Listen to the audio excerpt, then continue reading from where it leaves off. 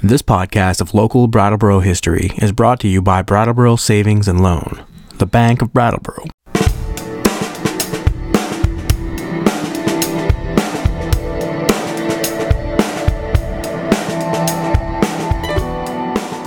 "39 years ago this week, Brattleboro was a different place. Nichols Ford was downtown on Flat Street and advertised America's #1 selling station wagon, the LTD, for $6,000. That was $1,000 off the list price because the U.S. was in the middle of a fuel crisis and gas guzzlers were becoming expensive to run. The little Ford Pinto was selling like hotcakes as it advertised 39 miles to the gallon on the highway and 27 in the city. On the front page of the Reformer, the U.S. Congress was fighting with U.S. car manufacturers over the safety versus the cost of airbags in cars. Scotty Muffler was located where the Co-op has expanded to in the last few years. It had just taken over for Montgomery Ward's automotive store that had gone out of business. The first Star Wars movie was playing in town, the Brattleboro Little League All-Stars had just won the Vermont Little League State Championship, and Elvis Presley would pass away later this month. On Putney Road, there was an A&W root beer stand, the Theater Motel where you could watch a drive-in movie from your motel room, a Mammoth Mart, Mort's Roadhouse, American Optical, the Book Press, the Vermont Transit Bus Depot, and Howard Johnson's.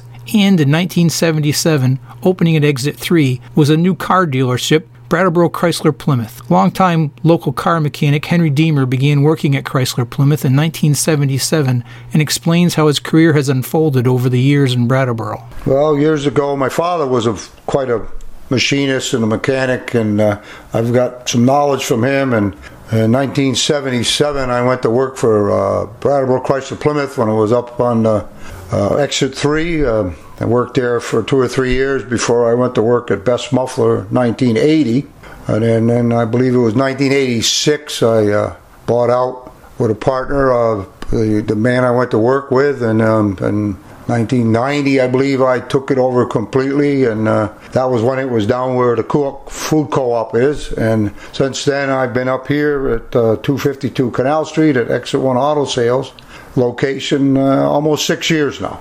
How have you seen, during that time, since 1977, how have you seen cars change? Well, in the beginning, our main thing down there was exhaust and brakes. And for example, exhaust, back then, you might get 3 years out of it from the factory. And then after that, we would install exhaust, might last for only a couple of years.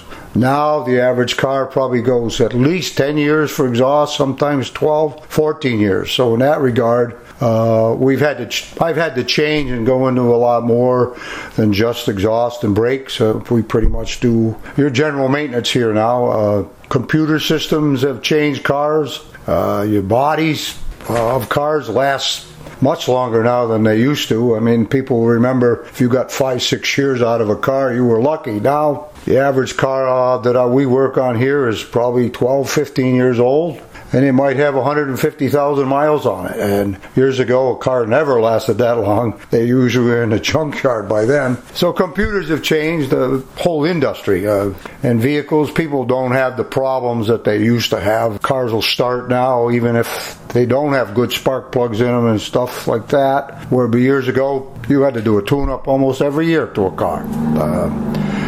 And brakes, they last a lot longer than they used to because now it's disc brakes basically all the way around. Years ago it was disc and drum, and you always were doing brakes 20 years ago. And now, you can get 50, 60,000 miles normally out of brakes.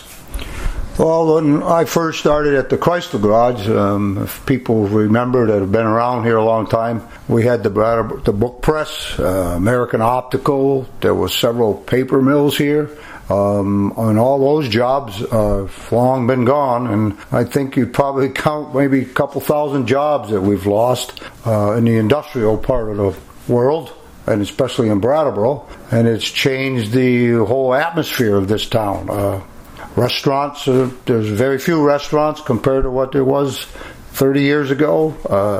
Hotels are about the same because we still get quite the tourist attraction here, but for the local people, the whole job industry has changed dramatically in Brattleboro.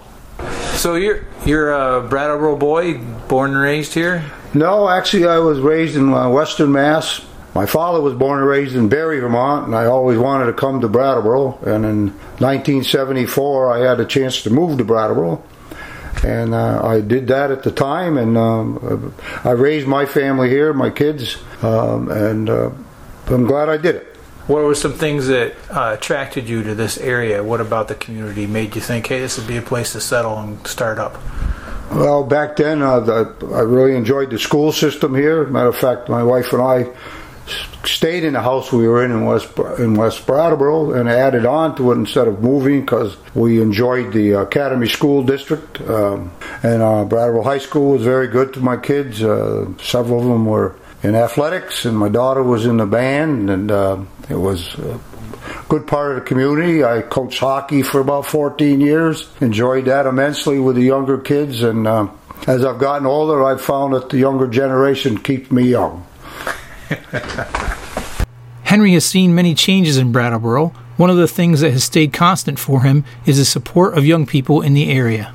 So 15 years ago, the high school, the Career Center, contacted different places, and we started to take students in a couple hours a day to show them the workforce, have them work with people and not just be in school. Matter of fact, I have one young man, Robert Sargent, who started with me his sophomore year and has since gone on to college and been with me now for, I believe it's been about 12 years, but I think he's been with me about 15 years total now. And I've probably had about 20 kids between the Career Center, and then I also work with Lisa Johnson at the high school, who sends me kids every year. There are people who make a town a community.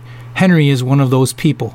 39 years ago, he began his automotive repair career here in Brattleboro, and we appreciate how he has given back to the one and only Brattleboro. Thank you for listening to the Brattleboro Historical Society podcast. We hope you've enjoyed the program.